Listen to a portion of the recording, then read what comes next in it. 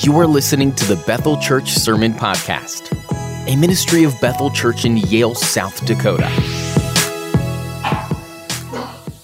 If you would take your Bibles with me and turn to Romans chapter 10. Romans 10. Appreciate that song. Brought back memories for me. I'll spare you that. But it's kind of a happy, sad moment, wasn't it, up here? I mean, you so happy that the young Waldners are up front and singing, but kind of sad that the dad kind of, every time, there's time in a dad's every life, right? You got to take a step back. And the visual display of that this morning. Appreciate all of you. Romans chapter 10, really looking at the first verse here this morning, want to basically introduce this chapter because there is a break. We said that chapters 9 through 11 function as part of Paul's whole argument here, in that the word of God has not failed, in that Israel has rejected the Messiah. But if you notice, and you probably will as you read chapter 9 and then get to Romans 10, that there is a little bit of shift that takes place. And we want to talk about that this morning. If you would, stand with me and let's just read the first 4 verses here together.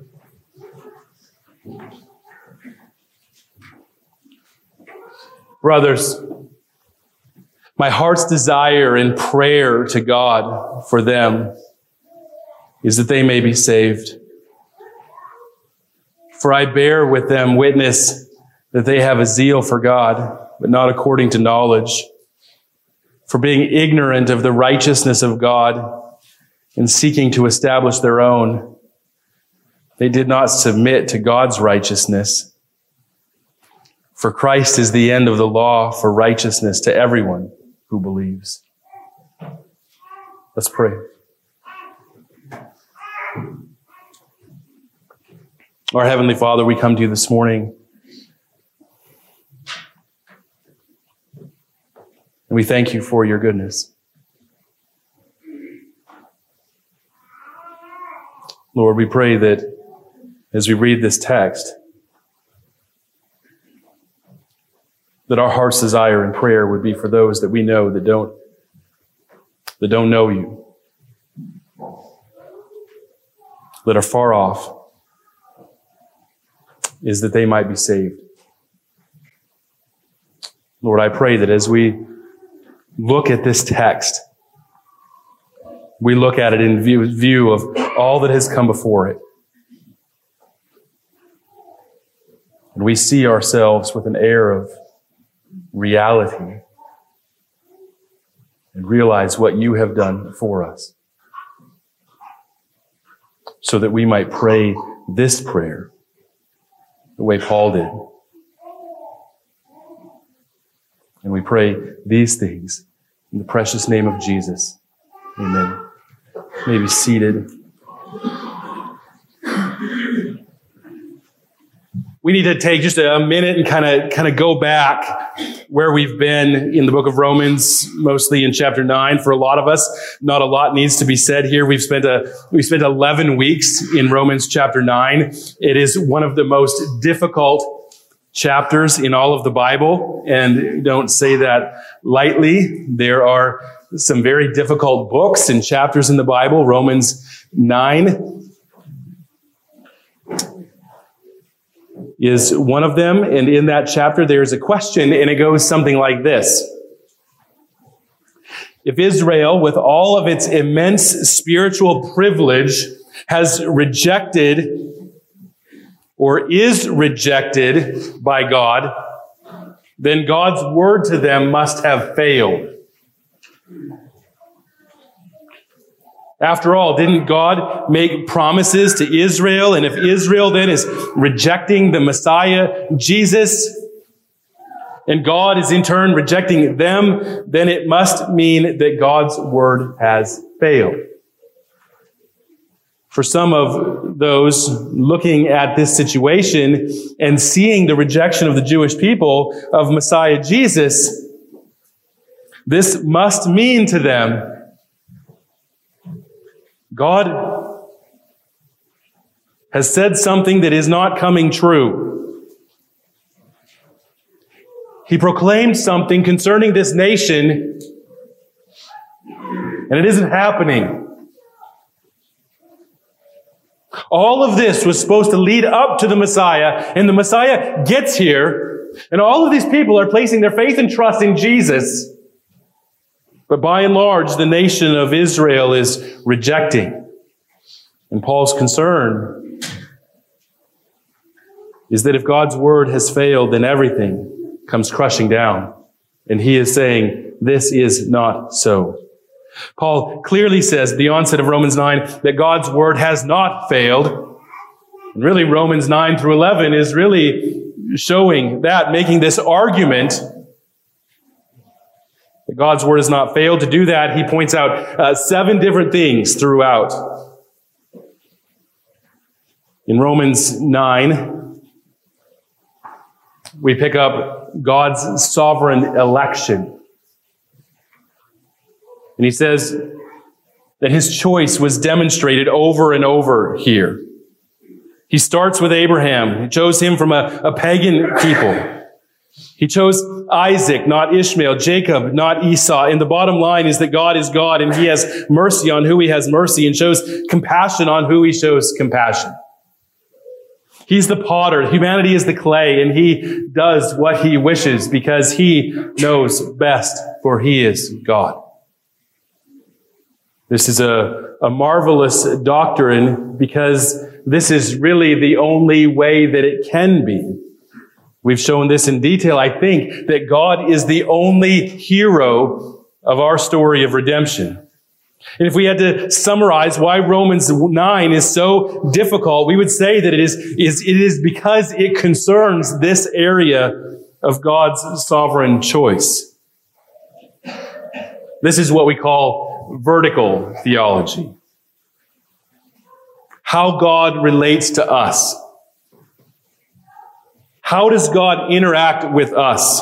It's looking at theology from us going up.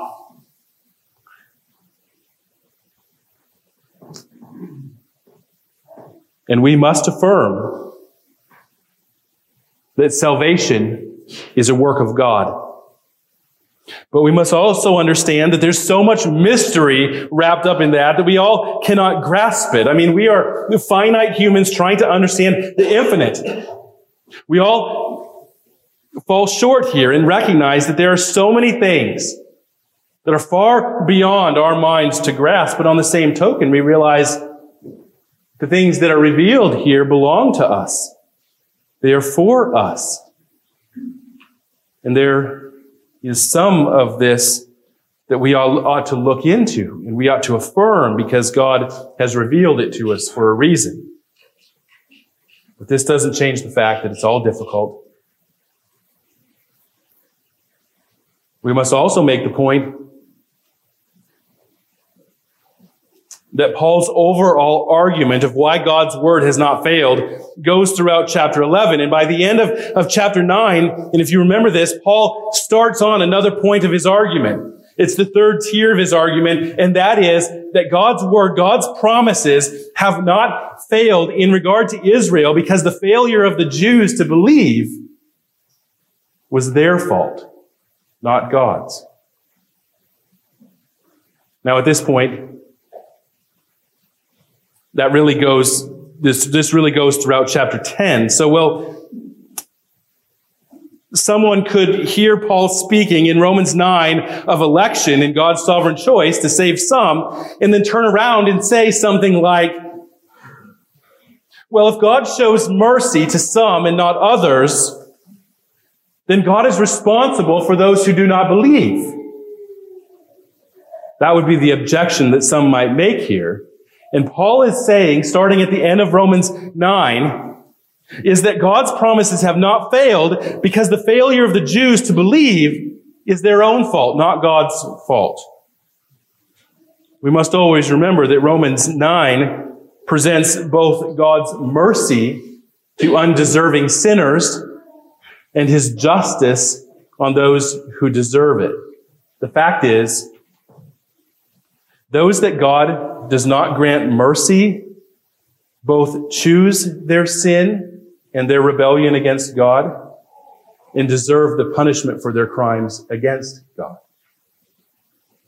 Romans 9 might be difficult because of the doctrine of election and picture of God as absolutely sovereign. But on the other end, what we see then in the last verses of Romans 9 throughout chapter 10 is the other side, and that is human responsibility.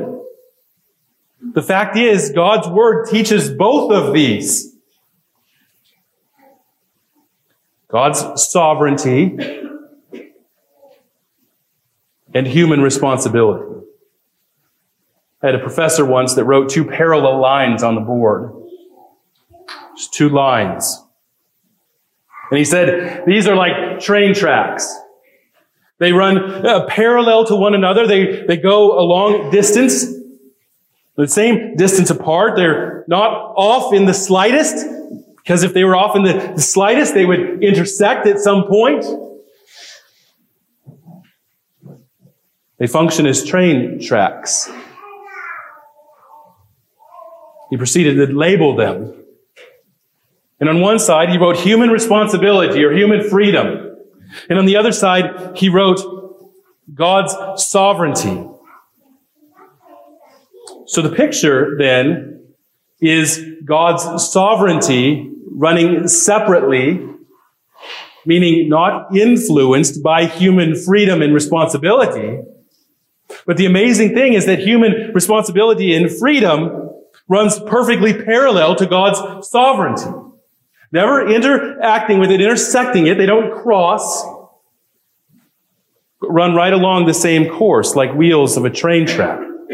They might be on 2 different rails, but they are always headed in the same direction. One cannot go left and the other right. They never intersect. I think this is a beautiful picture. Does the Bible teach that we are free and responsible? Absolutely. It doesn't teach that God is sovereign in the respect that we are all robots or puppets, and God is this divine puppet master controlling our every move. We have real freedom and real responsibility for the actions that we take. But there's also a sense in which every choice that we make runs perfectly parallel to the sovereign plan of God. Let's give this a little more of a practical illustration. When one comes to faith, for instance, there are 2 sides to look at that event. You can look at it from one train track or the other. The proper perspective is to back up and look at both. But we can look at it vertically. This is from the vantage point of Romans 9, God's sovereign choice. We can focus on the sovereignty track. God chooses him in us before the foundation of the world. That in love, God predestined us like Jacob before he had done anything good or bad. Before we were born, God chose us to be conformed in him. Some people have emphasized this track so much that they forgot about the other, to such a degree that they've suggested that even missions and evangelism are not needed because of God's sovereign election. In other words, they're saying there's not 2 lines here running parallel. There is just one. Others have remained frozen in their unbelief, using the doctrine of election as an excuse whereby they say they can do nothing about their situation and they remain content living in unbelief. And they believe that if they end up in hell one day, it will not be their own fault. It will be God's for not saving them. Others have emphasized the other side of the track. They've neglected God's sovereignty. They've seen faith as something that a person actually does. They see it as an act that brings about certain results. Others have gone so far as to suggest that God's involvement in some coming to faith is what they call prevenient grace.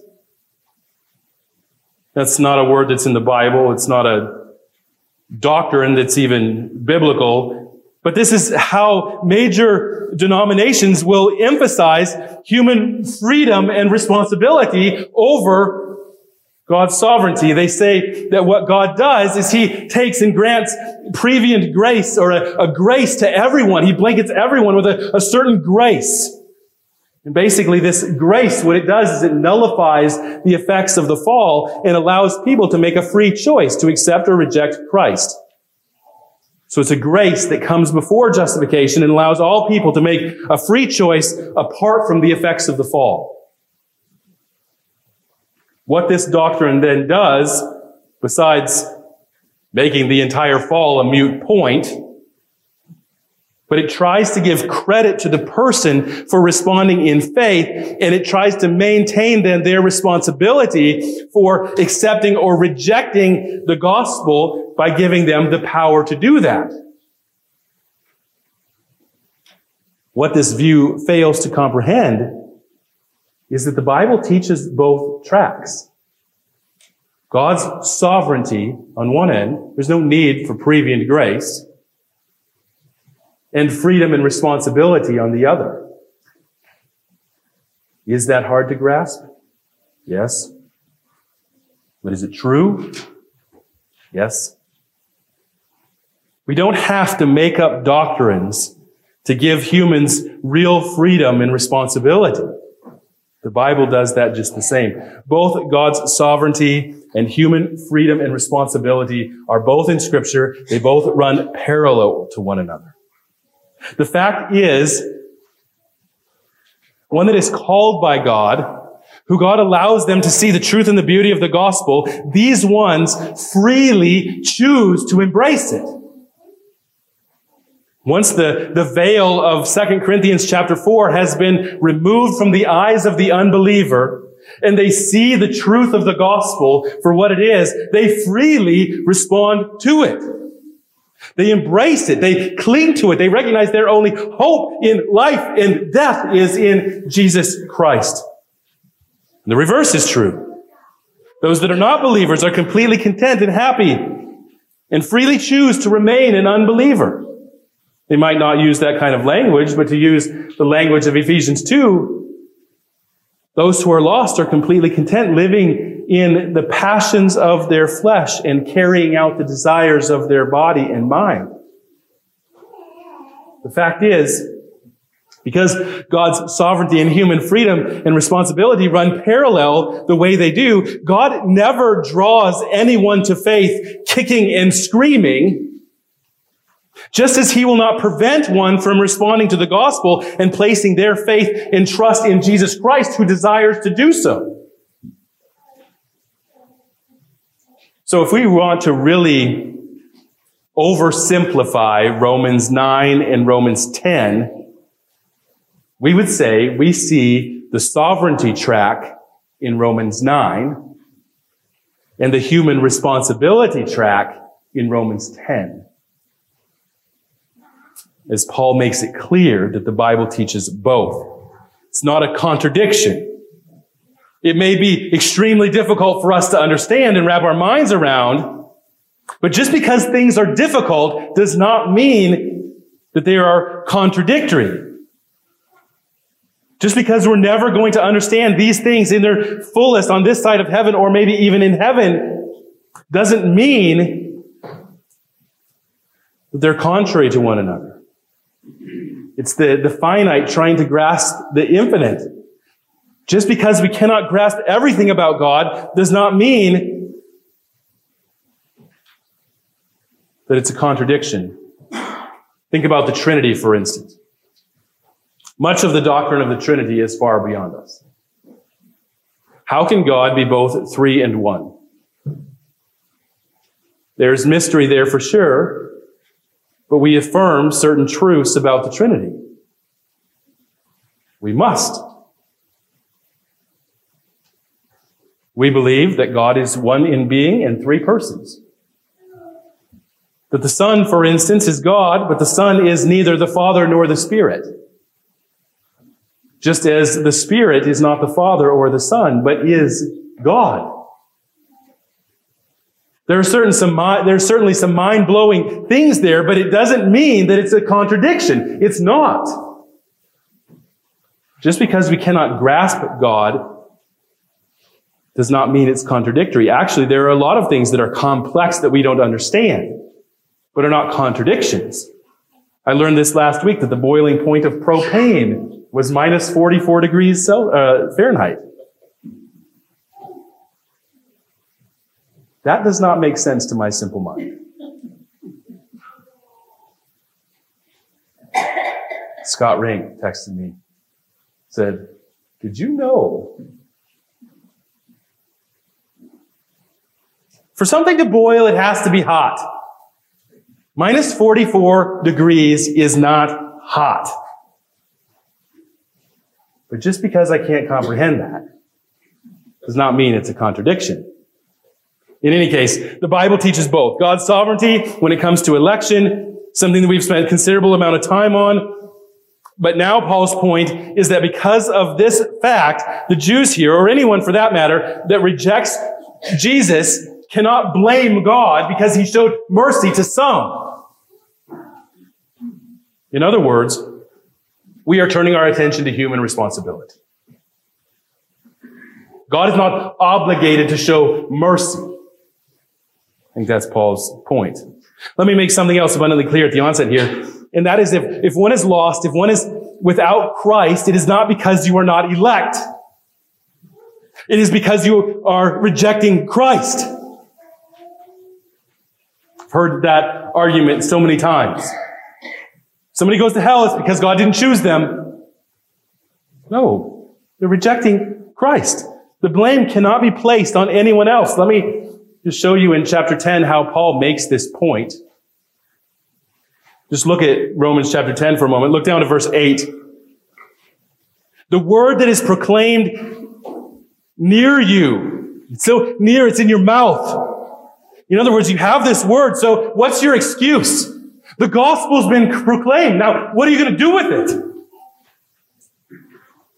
In verse 11, the scripture says that everyone who believes in him will not be put to shame. In other words, if you are put to shame, it is because you do not believe. Where is the blame placed? On you.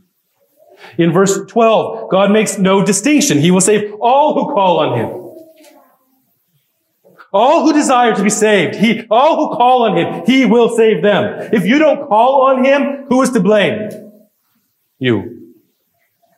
In verse 16, the blame is placed squarely on those who do not believe. He says, but they have not obeyed the gospel and believed what they had heard from those proclaiming it. The gospel is there. It's being heralded and proclaimed. And there are people who are not believing. They don't reject.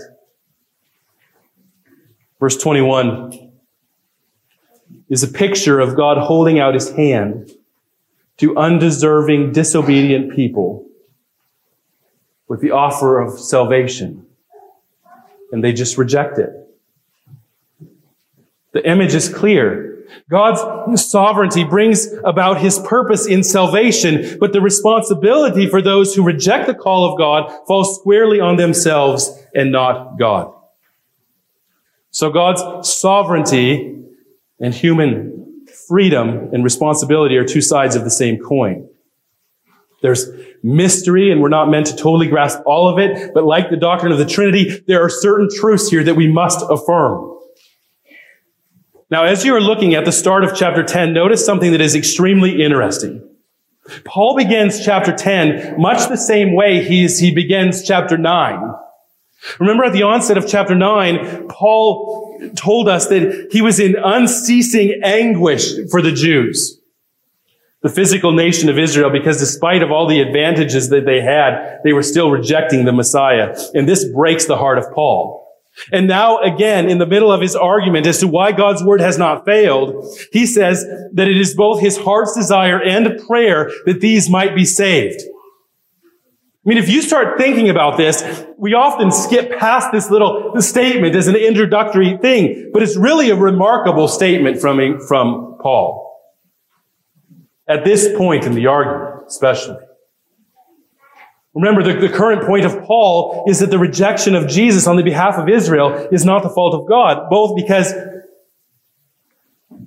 not because God didn't choose them, but it's their own fault. In other words, if they die apart from Christ, there will be no one to blame but themselves for rejecting Jesus. Now, I say that what Paul says here is pretty remarkable because at this point, Paul has not gotten so frustrated that he's just written these people off. I mean, we've all been frustrated with people, right? Our family, our friends, probably the ones that we get most frustrated with. Because we want them to believe. We want them to embrace Jesus Christ, and we see better than anyone else all of the advantages and opportunities that have been placed before them, and they still are rejecting Jesus. They've had all of these chances to put their faith and trust in Jesus Christ, to turn from their life of sin, to rest in what Jesus Christ has done for them on the cross. And over, they continue to turn from Jesus and turn to their sin and embrace their sin and their lust of their lifestyle and all of these things. They gratify the pleasures of their life instead of Jesus Christ. And we get frustrated. And we get so frustrated with them, there becomes a point that we just write them off. And we say, I've done the best I can do. I've done all I can do in this situation.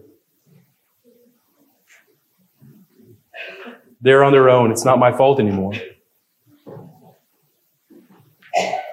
I don't know what else to do. I think what's happening here in our text is that Paul is acknowledging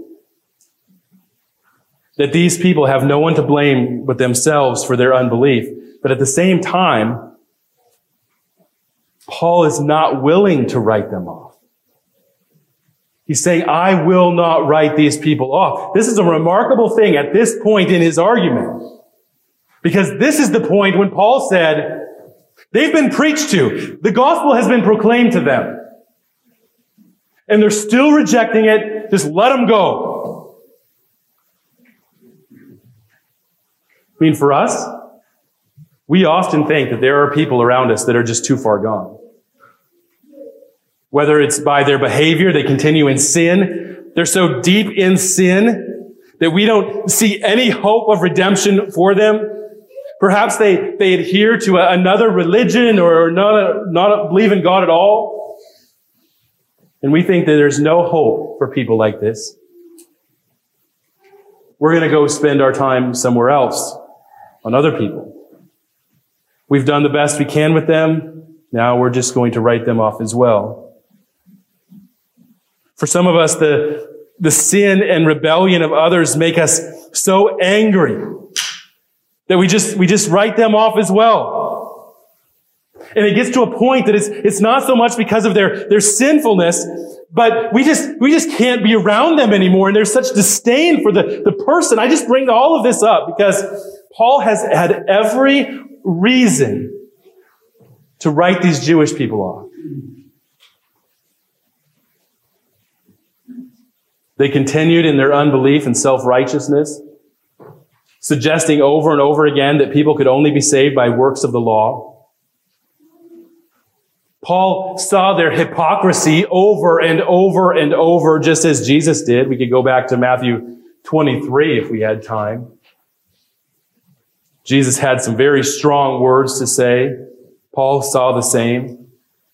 These people, not only they believed this way, but they treated Paul poorly. I mean, to say that they treated Paul poorly is an understatement. In 2 Corinthians 11:24, we read that 5 times at the hands of the Jews, he received 40 lashes minus 1. He was beaten with rods. He was stoned, left for dead. mean, the list goes on and on. I mean, if anyone would have the reason to write these people off in his mind, it should have been Paul. But instead, he said, I have unceasing anguish in my heart. And my heart's desire, even knowing that nobody's going to be to blame but them in the end, my heart's desire and my prayer is to God for them, that they might be saved. Now, I will say this as clear as possible. It doesn't matter what anyone has done to you, or what they believe, or how many times that you shared the gospel with them, how many times they continue in their unbelief, how many times they do things to you that make you look like a fool. There is never a reason to write anyone off. I think some of our problem and why we're so quick to write people off is that we don't see ourselves in the proper light. We need to go back and see ourselves with an air of realism.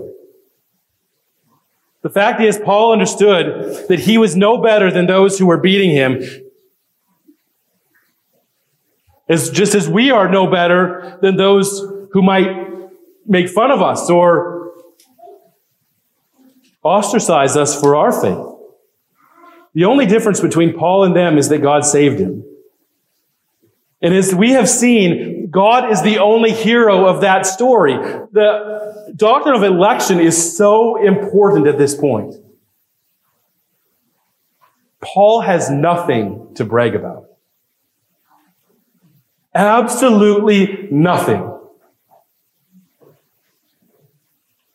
In fact, Paul used to be on the other end of the whip. He was complicit in the death of Christians. We're not different than this. The only difference between us and those people who are lost that we're sharing our faith with is that we've been saved by grace. There's no reason to boast. We're not smarter. We're not more intelligent. No reason to boast in that God, in His sovereignty, showed us mercy when we deserved justice. We're not the hero of that story. God is.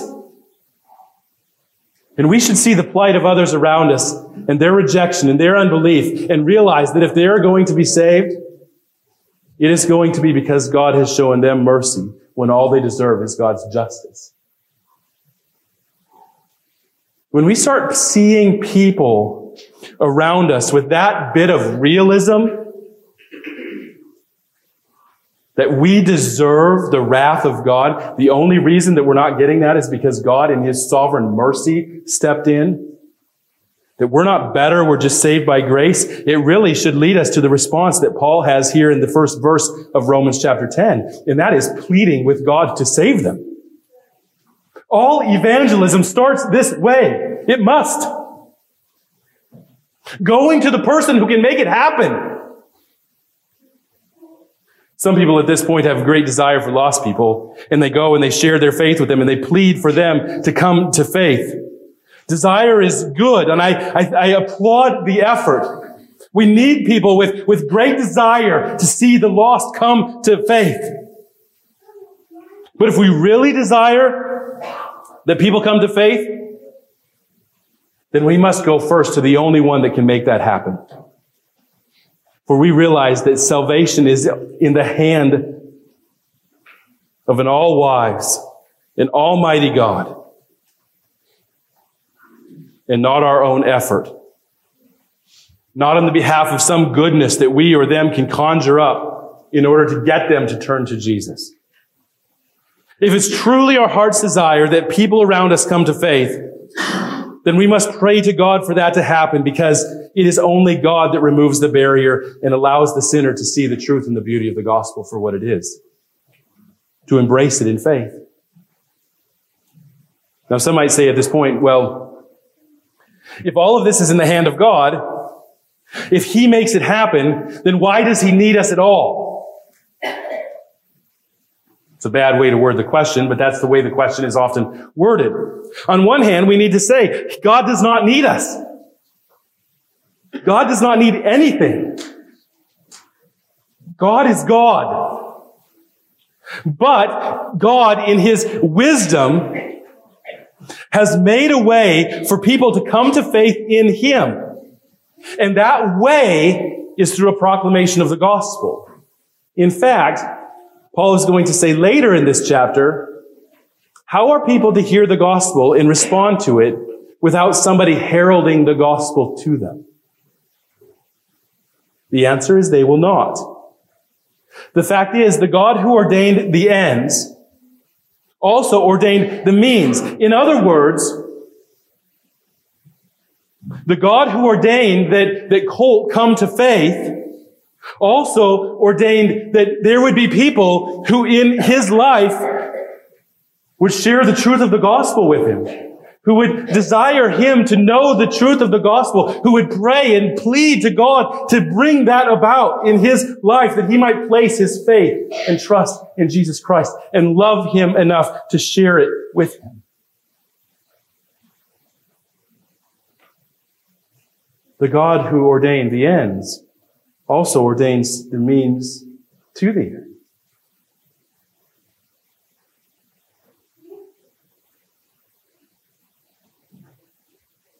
One other thing that we shouldn't miss here is as you get done reading Romans 9 about the sovereignty of God, and this big picture in your mind is so wrapped up in God's sovereign choice. And then you get to Romans 10. And he says, brothers, my heart's desire and prayer to God for them is that they might be saved. Let me just say this. All prayer is worthwhile. All prayer in this regard is worthwhile. Never think that my prayers don't matter. We plead with God for salvation. Evangelism starts on our knees. If we're really concerned with those around us and their plight and where they're going to go, if we realize that the doctrine of the Bible teaches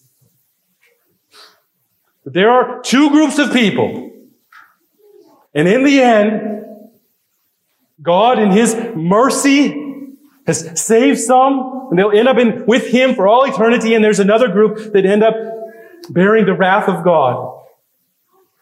If we truly believe that, then we must believe that it is only God who can take people from spiritual death to spiritual life and bring about new birth in their life. And we, as the people of God, pray and plead with God for that to happen. God, open their eyes. Allow them to see the truth and the beauty of the gospel. Use me if you want. I'll be there. I'll be ready. I'll be willing. Open up conversations. Use me. Use somebody else. I don't care. Bring them to faith, please.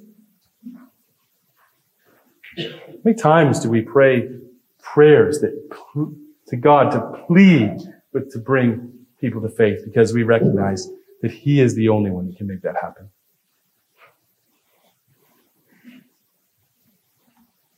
I think that's where this chapter starts. Let's pray. Thank you for listening to this sermon resource from BethelMBChurch.org. If you'd like to learn more about Bethel Church or find other resources, please visit our website at BethelMBChurch.org. Bethel Church exists to bring glory to God by promoting the joyful worship of Jesus Christ both here and abroad.